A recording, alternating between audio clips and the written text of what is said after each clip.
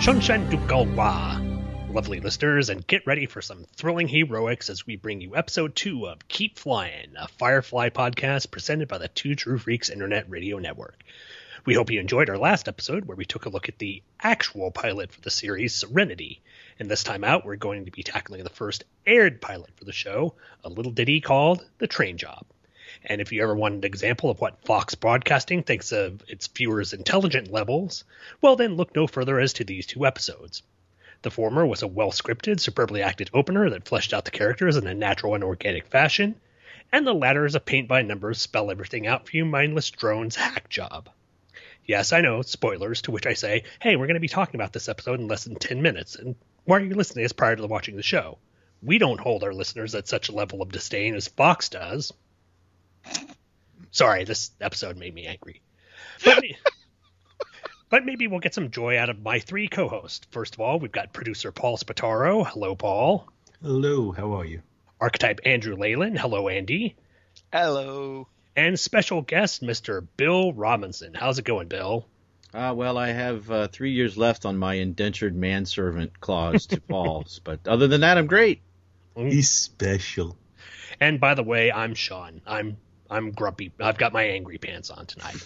So at least you're wearing pants. That's true. There's a step up from the usual show. There's a first for everything.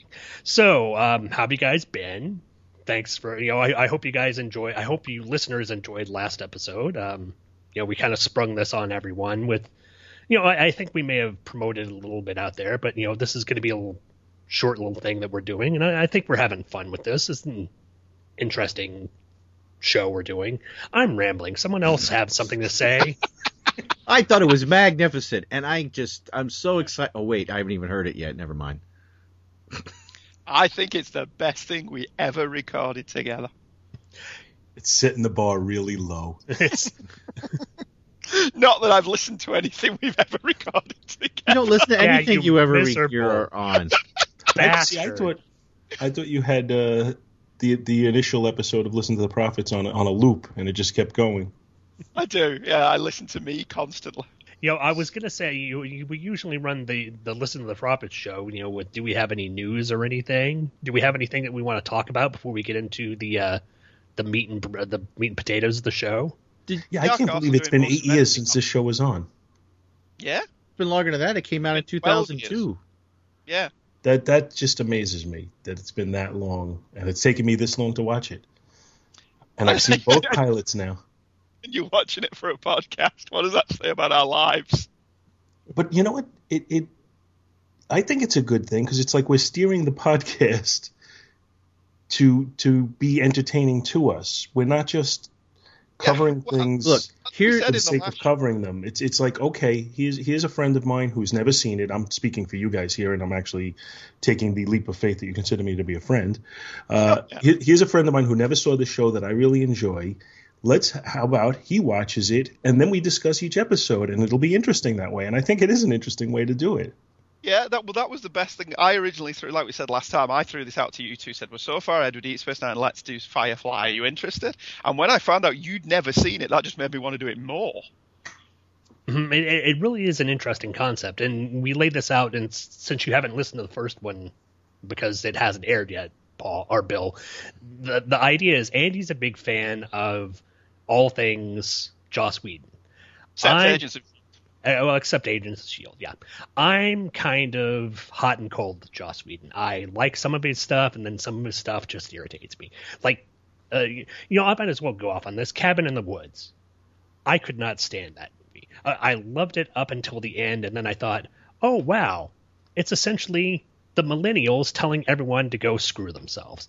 And I hated that ending, and it ruined that movie for me. So there are some things of Joss Whedon that I like and some things I don't. Paul, but that was a Joss Whedon ending. It was a Joss Whedon ending, and that's why I hated it. But you said you like Joss Whedon. I like some. So you have this love-hate relationship with Joss Whedon. Essentially, yeah. There are some things I really enjoy about him, and there are some things I hate. I hated that ending. I was like, okay, I guess I get it. It's them railing against the forces of whatever. Yeah, the forces that are overseeing us, these unseen forces that direct our life. Yeah, I guess that's really fun, but it's basically them being self-centered asshats, and I just couldn't abide by that. But, and then, of course, Paul is one who just hasn't seen it, and he's been enjoying the heck out of it. So I'm looking forward to see, what he has to say about this one, because it's going to be a drastic contrast from the actual premiere that we watched the last episode, the show Serenity. So we'll see how this goes. Now you've made me want to watch Cabin in the Woods again, because I thought the ending was funny when Sigourney Weaver showed up. See, the idea of the whole trope of the movie, that basically it was kind of like a Scream for the millennial generation instead of Generation X. The idea of sort of taking the tropes of these horror films and saying that they're all manufactured in order to keep this sort of Cthulhu check. Yeah, the sort of Cthulhu-like Lovecraftian gods in check, and they have to do this to keep the Earth from being destroyed. Archetypes, yeah, the archetype, each one. And because these kids decided not to allow themselves to be sacrificed, since they didn't want to step up to the plate and do this for the step up to the plate? Good. They broke the cycle. Why would you want to sacrifice? Fuck the world. Excuse my French. so basically they're saying they are more important than the entirety of society. That's the idea. In your mind, aren't you more important than the entirety of society? Are you ready to just step up and sacrifice yourself just at the drop of a hat because somebody tells you need to? If I knew it was going to save the entirety of society, yes. But how do you know that? You really know it's going to save it? They didn't know that until the very end. They're only going by what these people are saying. Well, when you start seeing, mermaids coming after you trying to kill you, I think you can probably guess that maybe there's something to what they're saying. Okay, there's mermaids coming after you, and Sean, if you let it kill you, we'll be okay. Sure. Really? Yep. Really? That's what they're telling you, and you're going to just say, "Oh, all right." I mean, okay. I'm not so quick to think I would sacrifice myself, and I thought the movie was interesting. Okay. Well, I'm just going to quote Captain Kirk. I want to live. We're going to agree to disagree then. I'm not saying I wouldn't sacrifice myself, although I wouldn't. See, it also falls into the idea of this is what it's taking the conventions of this movie and it's taking the sort of theme of the movie. The people are supposed to make the sacrifice for the greater good or to help society or whatever, and that's saying that no, that's not the way to go. The way to go is to serve yourself, and I didn't like that theme in the movie, I guess. See, to paraphrase a great thinker, the needs of the poor outweigh the needs of the many. Or the few. Or the Sean. I've never heard that. I've never heard that phrase before in my life. I haven't seen it recently enough to be able to join in this conversation. Had I known we were talking about it, I would have rewatched it. I only saw it once. It's not like, I saw this and I thought it was the greatest thing ever and I have to watch it over and over again. But I did find it to be entertaining. Okay. I did too. And Angela got her "is Thor in it" question answered. So yes, Thor was in it. So there you go. No hammer. Oh, he hammered all right. Well, it depends on your point of view, though. Oh, I was meaning he wasn't hammering with the motorcycle, but I guess he did hammer something else too. Hammer in the morning, hammer in the evening. Are you finished? Ballad of Bill Paul Robinson. Doing a podcast with Bill is like being on Glee. You never know where the tangents are going to come from. Well, I feel a bit more special now. Let's do the synopsis. Never let anyone tell you you're not special. Well, everyone does, surprisingly. No, Sean's not special because maybe he is special because he would sacrifice himself for all of us. Thank you, Sean. He's for every one of us. Stan's for every one of us.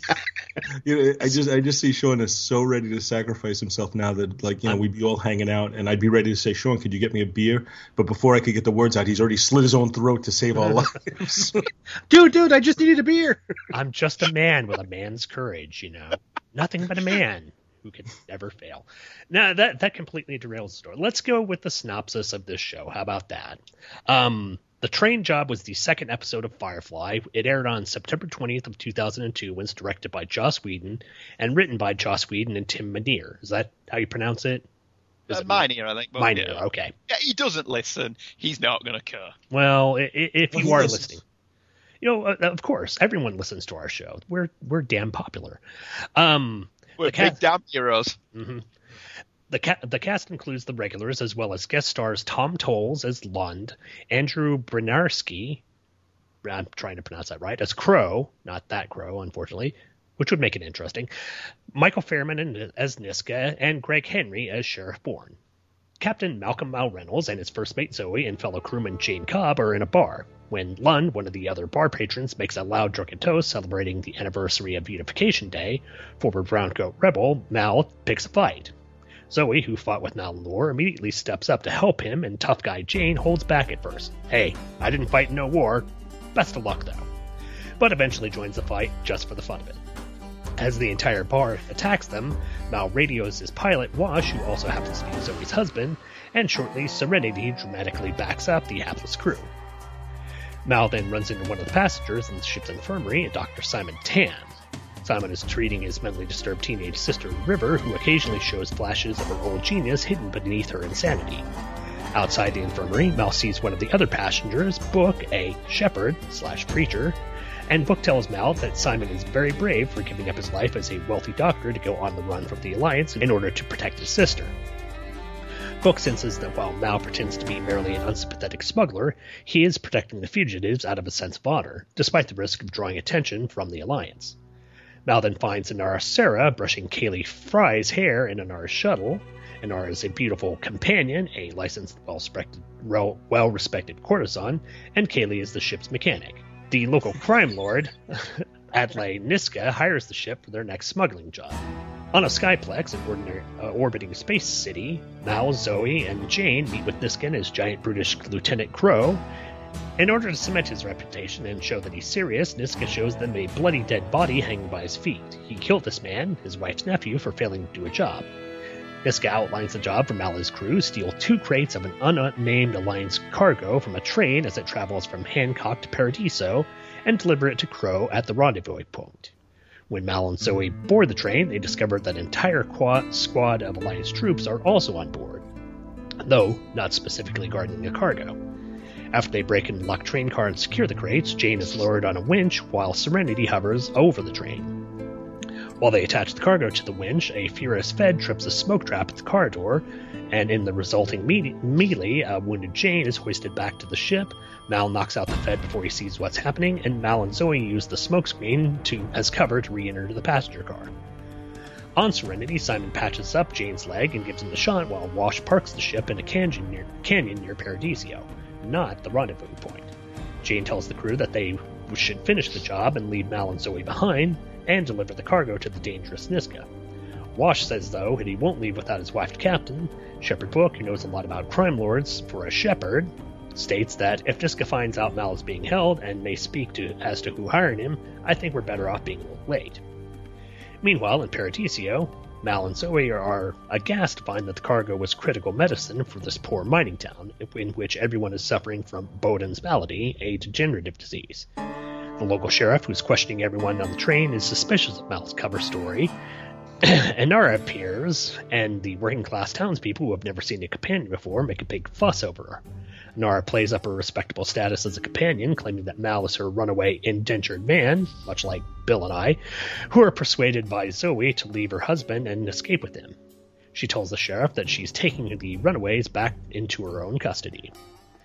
Back on the ship, Mal announces to the crew that they will be returning the cargo to the townspeople. However, a Crow arrives with henchmen and violent fight ensues.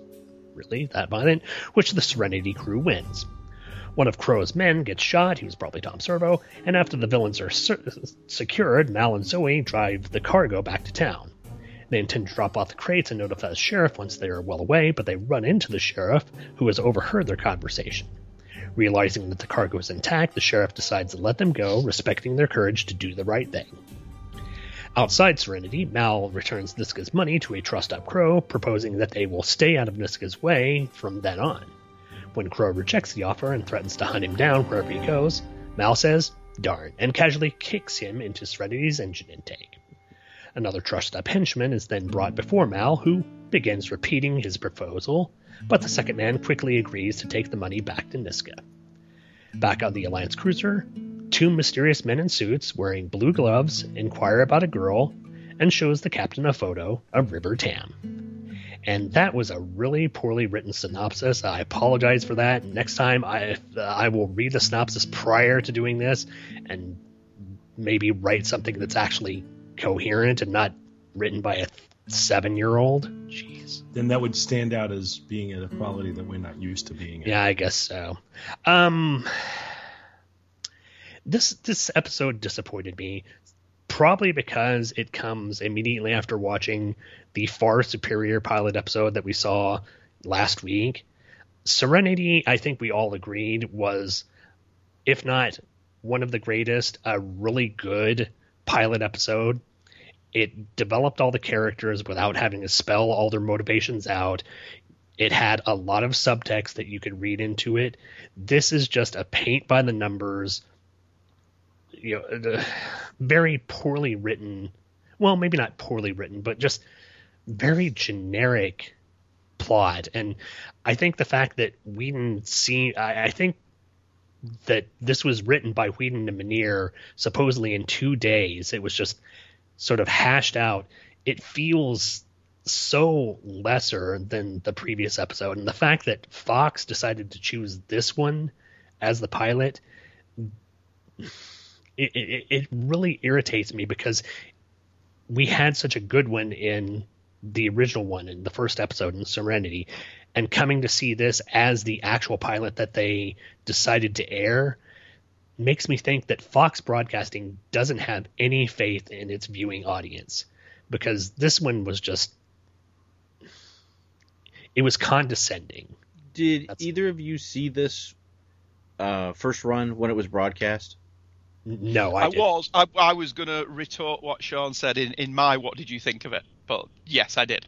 Oh, yeah, because I saw this first run, and this was the first episode, and it was for a pilot episode, it was confusing, because you were just, everybody's thrown in there. I wasn't here for the other show you guys did, but I did rewatch the first episode tonight, and while watching that now, it was like, man, this would have been such a better opener. Well, obviously it was what they had planned as the opener, but yeah, I don't know what Fox was thinking by putting this one up as the opening episode. Okay, go ahead and retort, Andy. I can take it. Okay. I should hope so after 2 years of doing this stuff together. Yeah. All right. First of all, the train job. Fox rejected Serenity. They rejected the pilot episode.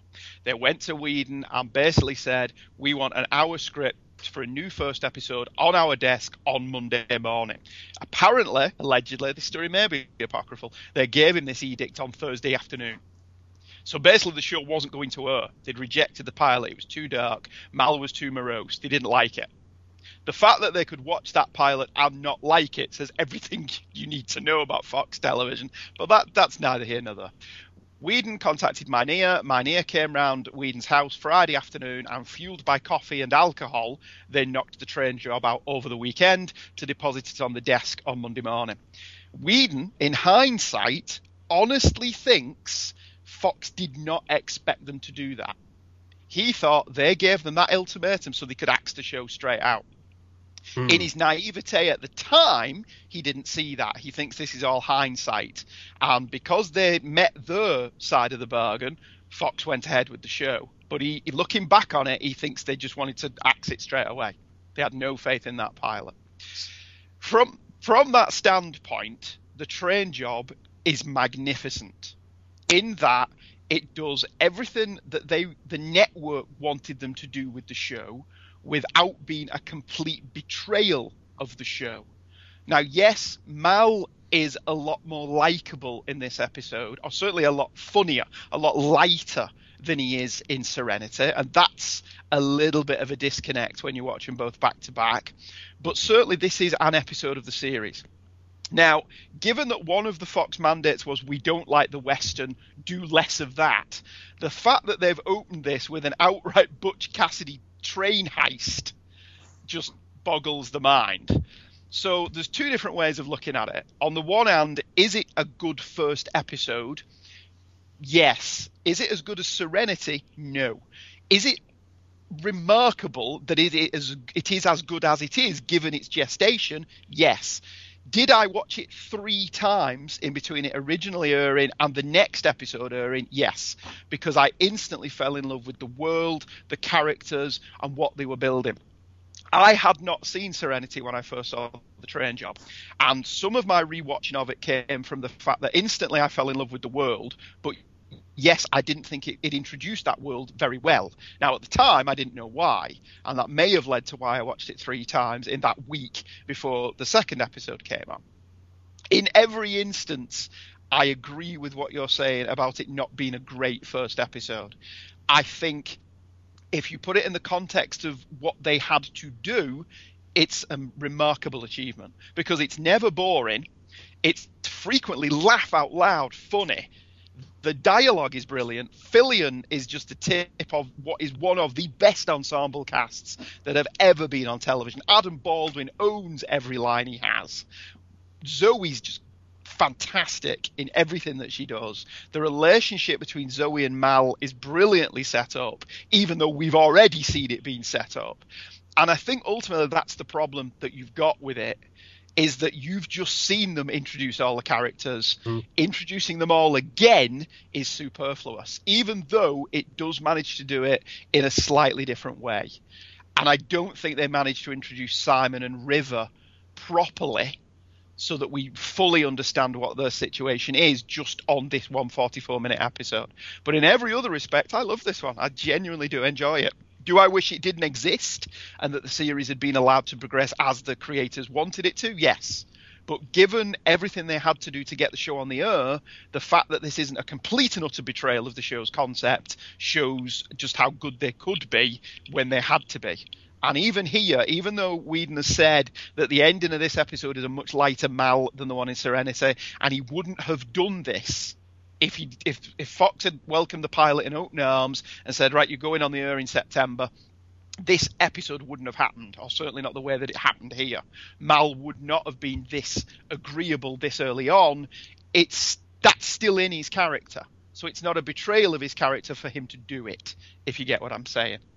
I do, but I think the way that we're actually watching this, since we are taking this in not the airing order, but the order on the DVD, the order that basically Whedon and Manier wanted to be, following up from the superlative introductory episode to this, you can't see this as anything but a step down. Yes, the beats are there. Yes, the character development is there, but it's so by the numbers and so dumbed down from that original episode that it makes it a lesser episode to watch. I understand what you're saying, and I can agree with it.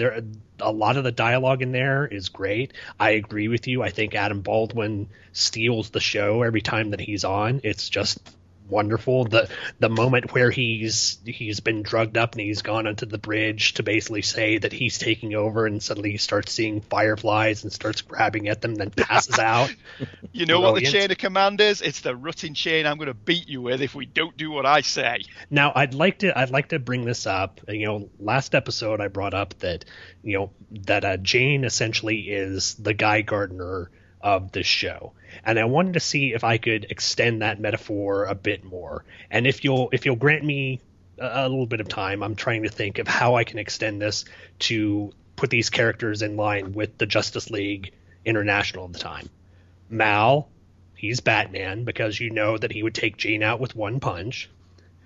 Kaylee is essentially ice. Inara is fire. Zoe and Wash, Booster Gold and Blue Beetle. And if you want to take actually, that works. Let's see. I'm trying to Book. I think he's probably Martian Manhunter. He's got a little. He's the more Oberon. Okay, I could buy that. Not more, but I can see it going either way. And it's River and Simon are the only one I can. I would think maybe Barda and Mr. Miracle. But that may be stretching the metaphor a little bit. But I think right now Joss Whedon is listening and saying, "Oh shit, Sean figured me out." See, I can't. and this led me to think, I wonder, because I know, what's his name? Kevin McGuire has done tons of images where he takes different characters and puts them in that Justice League issue 1 thing. I know he did the one with the various iterations of the Doctor and did something like that. I was surprised that I looked on the internet that there was nothing taking the crew from Serenity and putting in that. And I was like, oh man, I wonder if he'd do a commission about that.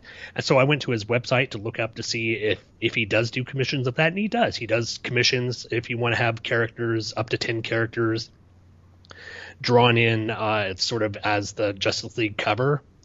It's $1,000 to have him do that. So, Wow. So much for the future So freaks. each listener contributes $1,000. We'll be able to do this. Yes. Well, Gene and maybe Paul in Greensboro, if you'll both give us $500, we'll let you see it. We'll post it on Facebook. I think you may That's be overestimating our listenership. They listen to the Prophets, but I don't know if they listen to this. Well, we'll have to find out eventually. But yeah, Paul, you haven't said anything. What are your opinions on this? Well, you made me feel dumb. I feel like, I like this episode. Good. Sure, Oh, sorry. I'm dumb. No, I'm not saying I. It's hard for me to like this episode because I watched the prior episode, and that one was essentially the pilot I wanted to have. It had subtext. Pilot you needed to have. Pilot you have. It's the pilot you deserve. Go ahead. I watched this and I tried to compartmentalize it in my mind because, knowing the history of how they asked him for the second pilot, is this where no man has gone before? Is it the cage? What's going on here? And I tried to watch it as just an episode. The second episode, I've already seen Serenity. Now let's see how this is. But I've also kept in mind, what if I was watching this and this was the first episode I saw? And what I found weird about that is, from the second perspective, although it is, I agree with you, somewhat dumbed down in how they present the characters. Hey, let's talk exposition for a minute, huh?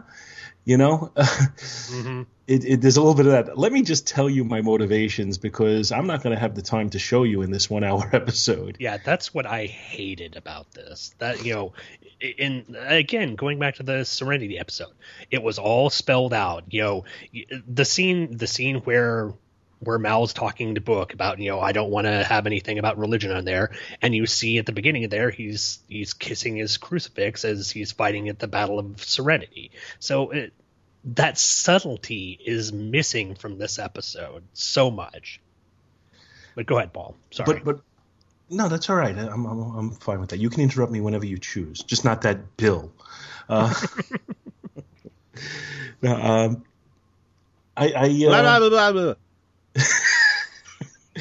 At least I interrupted you with something, coherent. So there's that. I've got that going. That's something you can take with you when you walk away from the show. Yeah. Well, when I decide to sacrifice myself for the elder gods. I was able to look past all the exposition, and I think Andy hit it on the head too, that they did an awful job of introducing Simon and River in this episode. They really don't tell you what's going on with them at all. And I think I would be scratching my head at the end saying, who the hell are those two? But beyond that, and being able to overlook all the exposition, I thought it was kind of a cool Western-type episode. The scene in the bar at the beginning, the train job aspect of it, even the ending when he gives back the money. It was. I thought it was entertaining. I enjoyed it, and I think if I watched it as the very first episode, though, I don't know if I feel it's weird because Fox didn't trust their viewers enough to go with the pilot that Whedon put together for them. They did this one instead. And meanwhile, I think if I had watched Serenity first, I would have continued watching. I'm not 100% sure if I would have with this, because I didn't feel invested in the characters at the end, or I didn't feel like I would be invested in the characters at the end. So I think this one does fail a little bit as a pilot.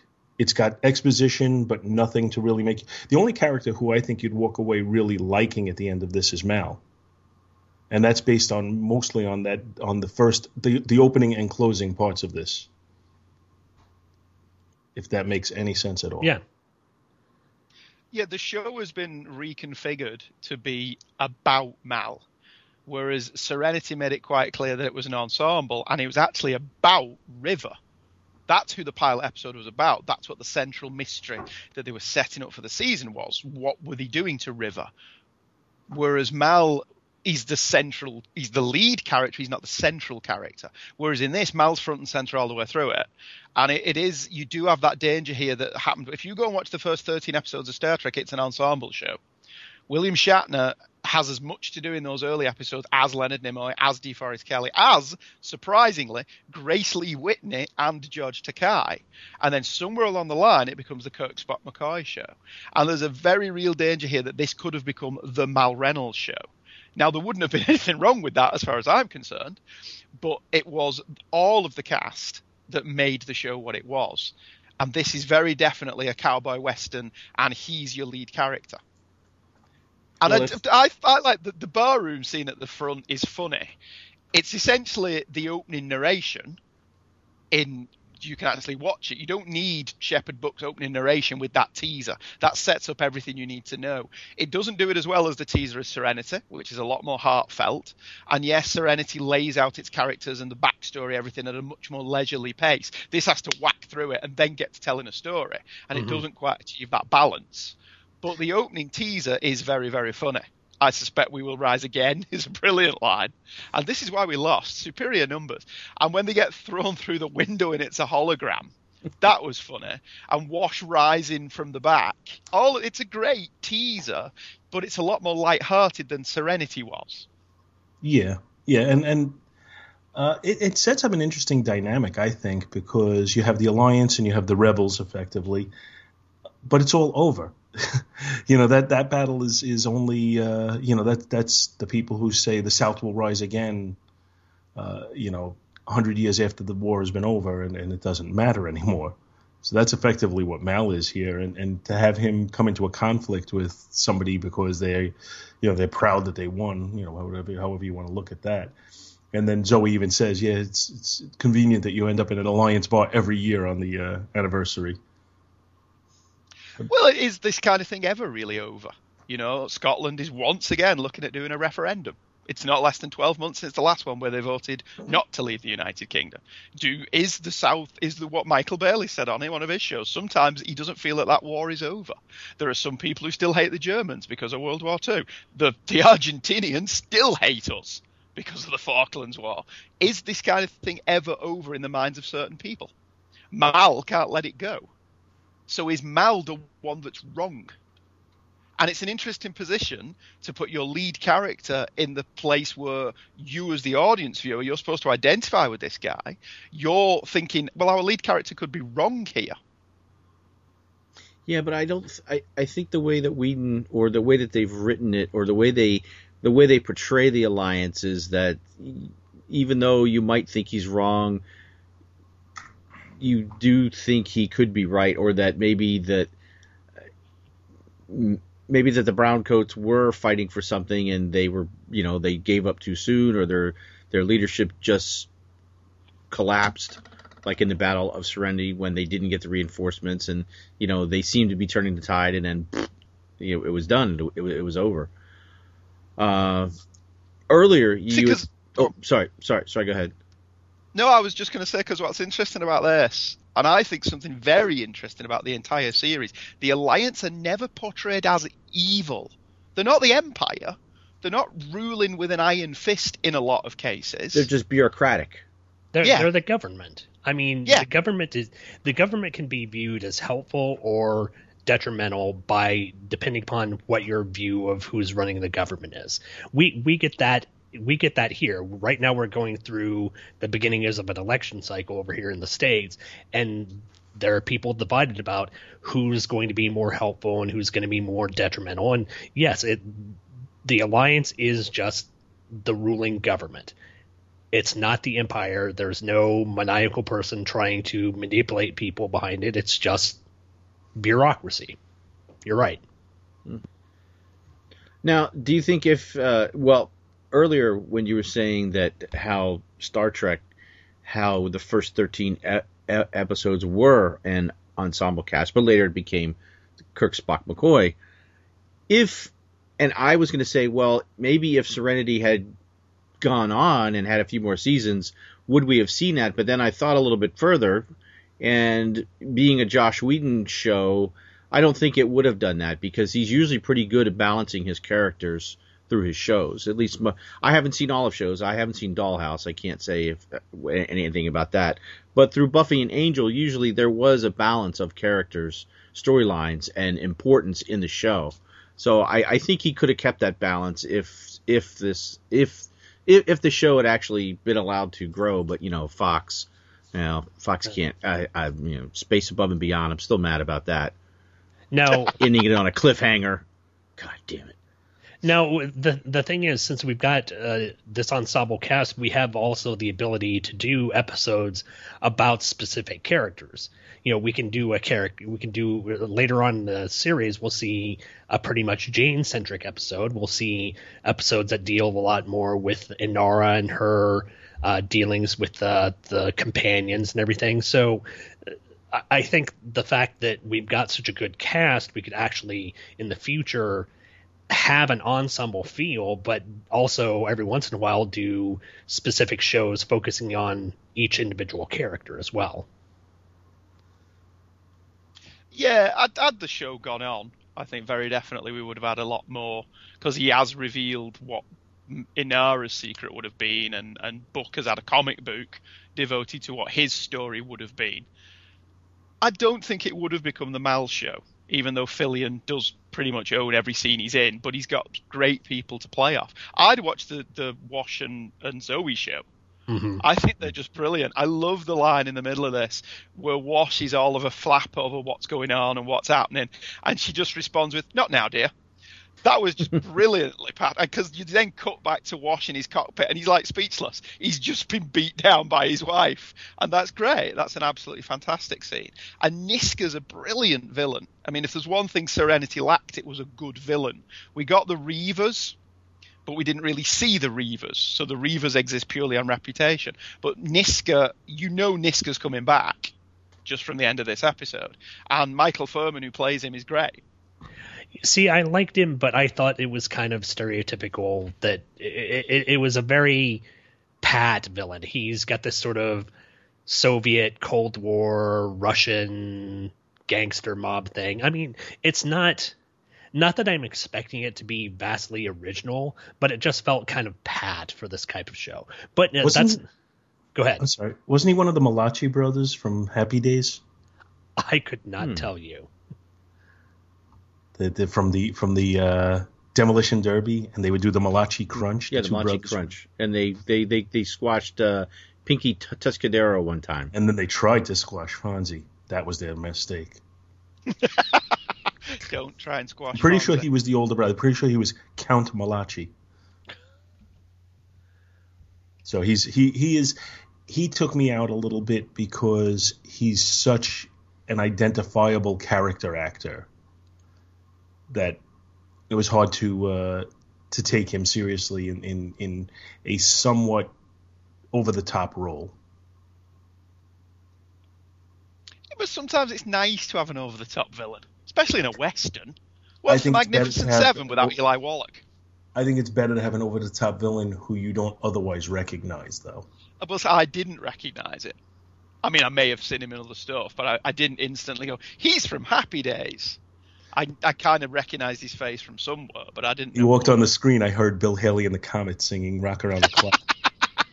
Well, actually, I'm not even 100% sure it's him. I'm not 100% sure, but he's been in so many things. He was on an episode of Seinfeld.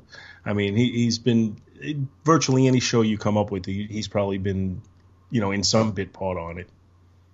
Well, since we're speaking of sort of the secondary cast, the guy who played what was it? The guy who played Crow, Andrew Barinsky. One of the interesting things that he's been in, he's obviously a big bulky guy. He was in Hudson Hawk. He was in Hudson Hawk. He was also in the remake of the two Texas Chainsaw Massacre movies. He played Leatherface in both of those. Plus, if anybody has seen this, a while back, a long time back, they did a little short adaptation of the Lobo paramilitary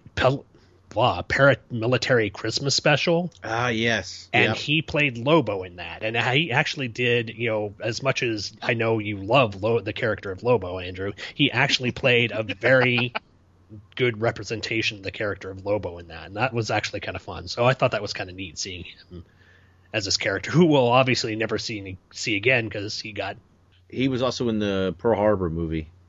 well, He was one of the sailors on the Arizona. You admit to seeing that? yeah. What? Jeez. I'm proud to say I've never seen that. I've never seen that either. It's constantly in rotation here on cable, and I avoid it every time. Never watched it. The actual train job itself is well done and very cowboy. Except instead of having houses, you have a house at the side of it. Instead of having a horse at the stagecoach. side of the train. Yeah, instead of the stagecoach, they've got the ship above the train, which is great. And there's some funny beats in there when he walks in and sees all the Starship Troopers and realizes that wait a minute, this ship's full of Alliance. Did they rob soldiers. all the Starship Trooper Yes. outfits? So, Yeah, they're all Starship Trooper outfits.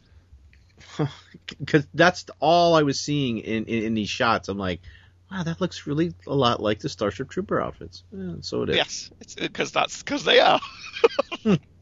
So there are bits of it that work really well, and maybe if this had just been a standard episode and not the first one, you'd have accepted it a bit better. Yeah, I could. If they weren't trying to establish the characters through what I feel is sort of clunky narration, I think this could have been a much better episode. But the fact that Fox decided that this had to be the premiere episode and didn't go with the actual pilot that Minier and Whedon came up with just diminishes it for me. I would probably give this a higher rating if this were just, say, a middle of the first season episode and they're hired by this guy Niska to go do this train job. Then at the end they find out that the stuff that they stole is actually very vital to this little town that's suffering from this mining disease, this degenerative disease, and it shows that Mal is an honorable person, that he's not in it for the money, he's in it that he's going to try and help out people rather than help himself. So, well, he has to help Star-Lord's grandfather, right? He does have to help. That was Star-Lord's granddad. Yeah. That is now that you mention that. Yeah. Okay. You guys are supposed to say who? And see, that's one of the things where it doesn't quite work for me based on what we saw in Serenity. In Serenity, we saw that Mal was all about his crew. And by doing this, he's making his crew suffer. And once again, pay attention, Kaylee mentions the compression coils busted. Mm-hmm. Keep that in mind. Now, in the next episode, not to spoil ahead, but in the next episode, they seem to have a way to get around that, but I guess they really don't. They do a little bit of scavenging in the next episode, but obviously they don't come across, the compression coil that's going to be important for later on in the series. So, but I've aired all my grievances for this. Now it's time for the feats of strength.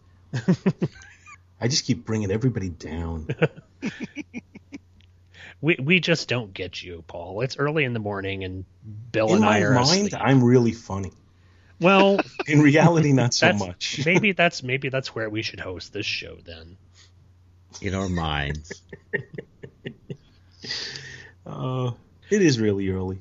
Okay. Well, do we have anything else we want to say about this? Any trivia? Any other stuff? Just as I was watching it, it occurred to me how much I love Westerns and how much I love science fiction. And thinking to myself, how much do I like them melding the two? And I kept going back and forth on it, because on the one hand, I really, I enjoy both genres, and to have them both put together is fine. It's two taste treats that go well together. On the other hand, I was trying to sit there and saying, okay, if the technology has reached this level, would things be as backwoods when you're on the ground as they are here, or is this, is it realistic or not? And I'm going back and forth on it because I'm thinking they're probably, you are dealing with basically colonists, all these different outposts and everything. So the technology wouldn't have gotten too much in there, but you would think there'd be a little bit more technology interspersed. That's why I like the holographic window aspect of it, because that seemed like something you might have. I'd like to see a little bit more of that, because I think that would make it seem more realistic. Well, and it also plays with that trope of it's a bar in an Old West town where there's going to be people break a window, thrown out the window constantly. So rather than having a window with glass where people can get thrown through it and you have to replace it and people getting possibly injured by being thrown through a glass window, you just have a hologram there. So yeah, to me, it almost seemed like by making it less realistic and having a window like that, it makes it more realistic to have the melding of the two genres that way. Mm-hmm. If that makes any sense at all. That makes sense, yeah. Yeah, to me, it kind of implies that a lot of people have gone onto the edges of the frontier to build their own life, but the Alliance isn't in any rush to help them. And if you actually look, Niska does have more technology at his fingertips than the average person does. So it's the implication, though, that because he's wealthy, he can afford to ship more stuff out than regular people can. But it does dance that line between you just accepting the premise of the show and you occasionally going, well, why don't they have that technology that they have? Because, and ultimately, though, I think it's the same reason they did a lot of the same stuff on Battlestar Galactica. If you've got a replicator and you can make food whenever you want, there's no danger. If you can recreate your clothes, your shuttlecraft, whatever, whenever you need them, there's no drama. So by having them have to eat, and they have to breathe, and they have to make money, and they have to take a job, you kind of just have to buy into the fact that this is the way it is out here. And if you can't accept that, you're kind of probably not going to enjoy the show. And with an awful lot of television shows, there are premises that you have to buy into to accept it. And I agree with you. It does seem a little bit odd that they've all got spaceships and stuff, but they're still using old pistols. Whereas the Alliance had lasers and rockets when they blew up the derelict ship at the end. So is there an implication that the Alliance are holding the wealth back as a punishment for the frontier worlds? Well, or do they just not care about the frontier worlds?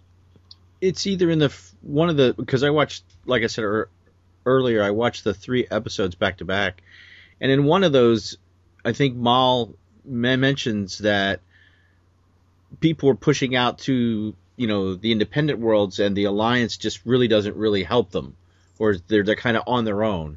So I think that's maybe where you're seeing the more Western style, the more rugged frontier living is, because the Alliance, and even when the actual, when the medicine is stolen, they have the garrison of troops on the train, and the bureaucrat guy, wherever, says, sir, we got the report that this medicine was stolen, and the one lower guy says, well, should we have this garrison of troops go help find the medicine?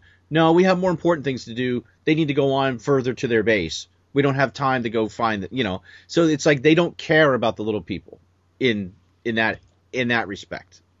Again, it's a statement on the bureaucracy, the government, and how it's perceived in these lesser places where it's not actively helping out the people. Yeah. Essentially, every world here is Tatooine.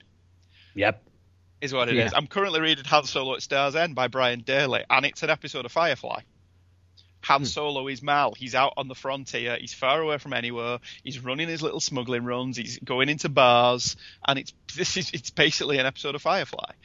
And I think one of the pitches for the show is, what if Obi-Wan Kenobi never met Han Solo?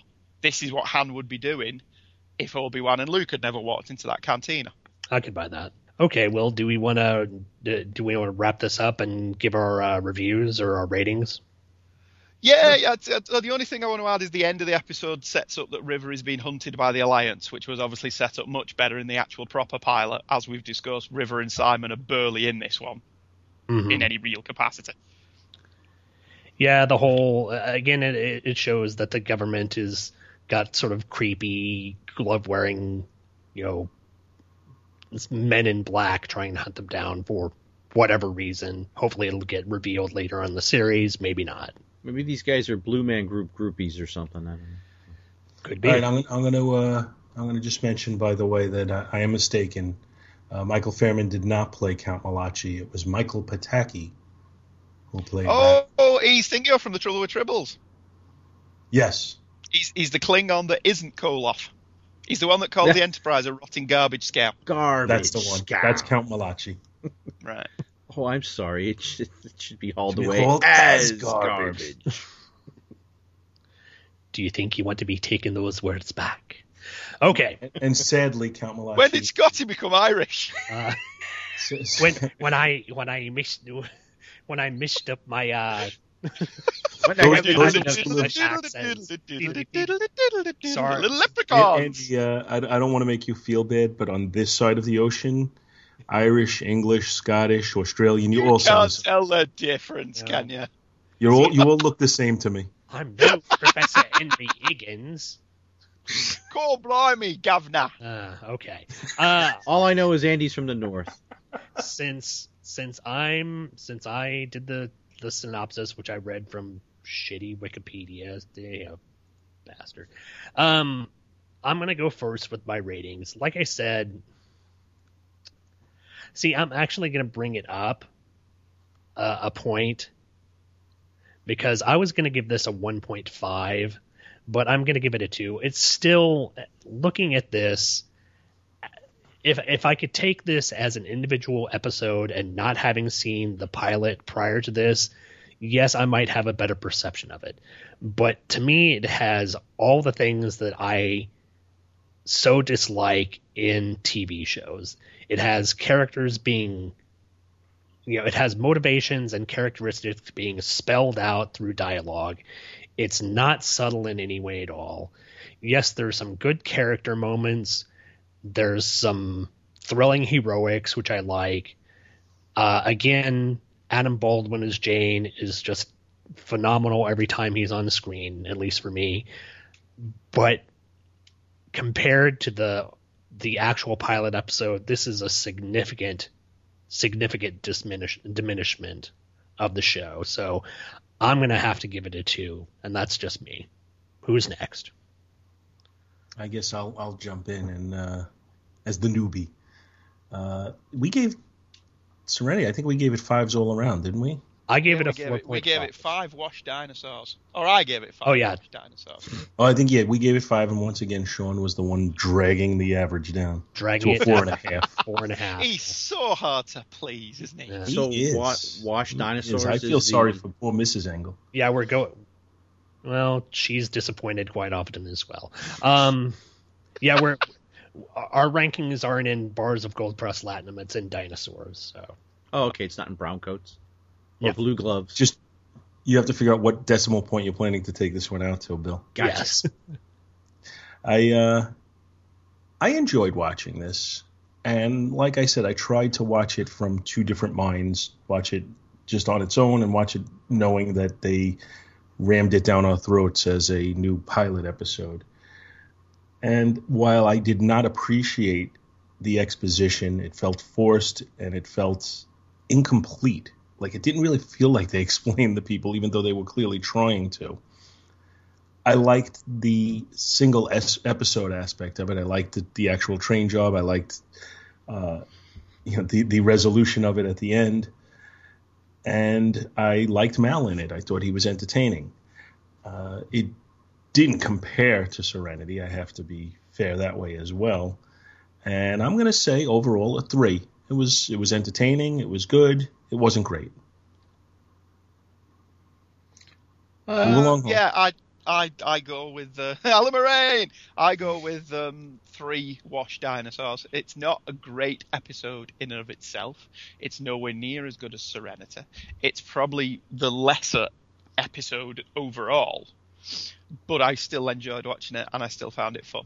I would say that, going by the 2 criteria that, this was a if this was a standalone episode, it would get a little bit higher mark, but as a secondary pilot, I don't think it works as well.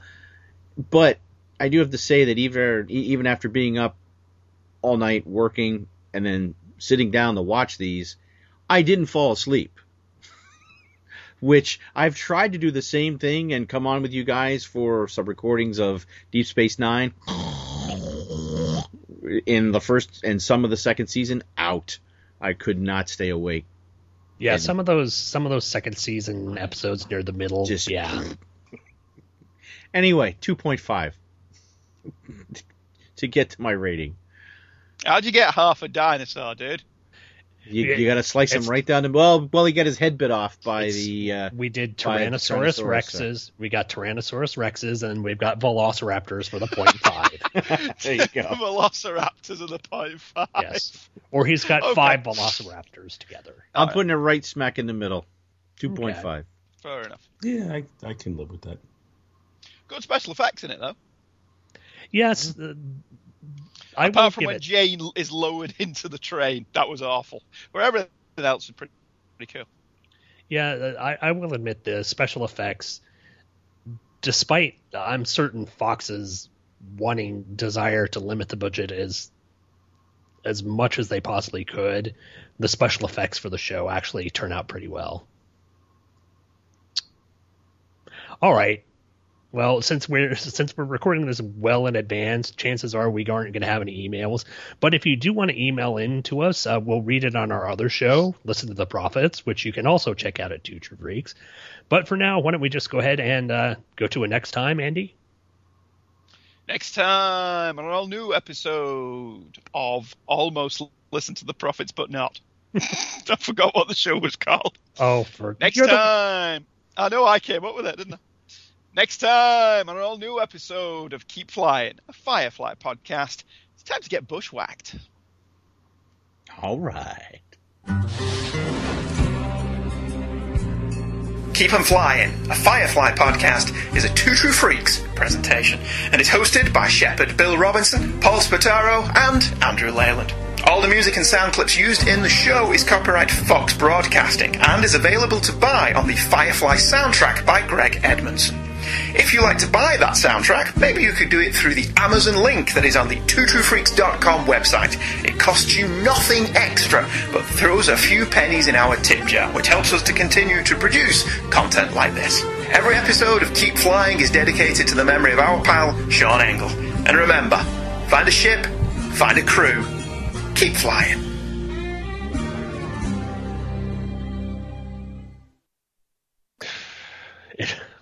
This is the shitty. Why did I not write my own synopsis? Because we're lazy. That's true. In order You're to too busy sacrificing yourself. Tied to some sort of pyre. maybe I'll sacrifice someone else later.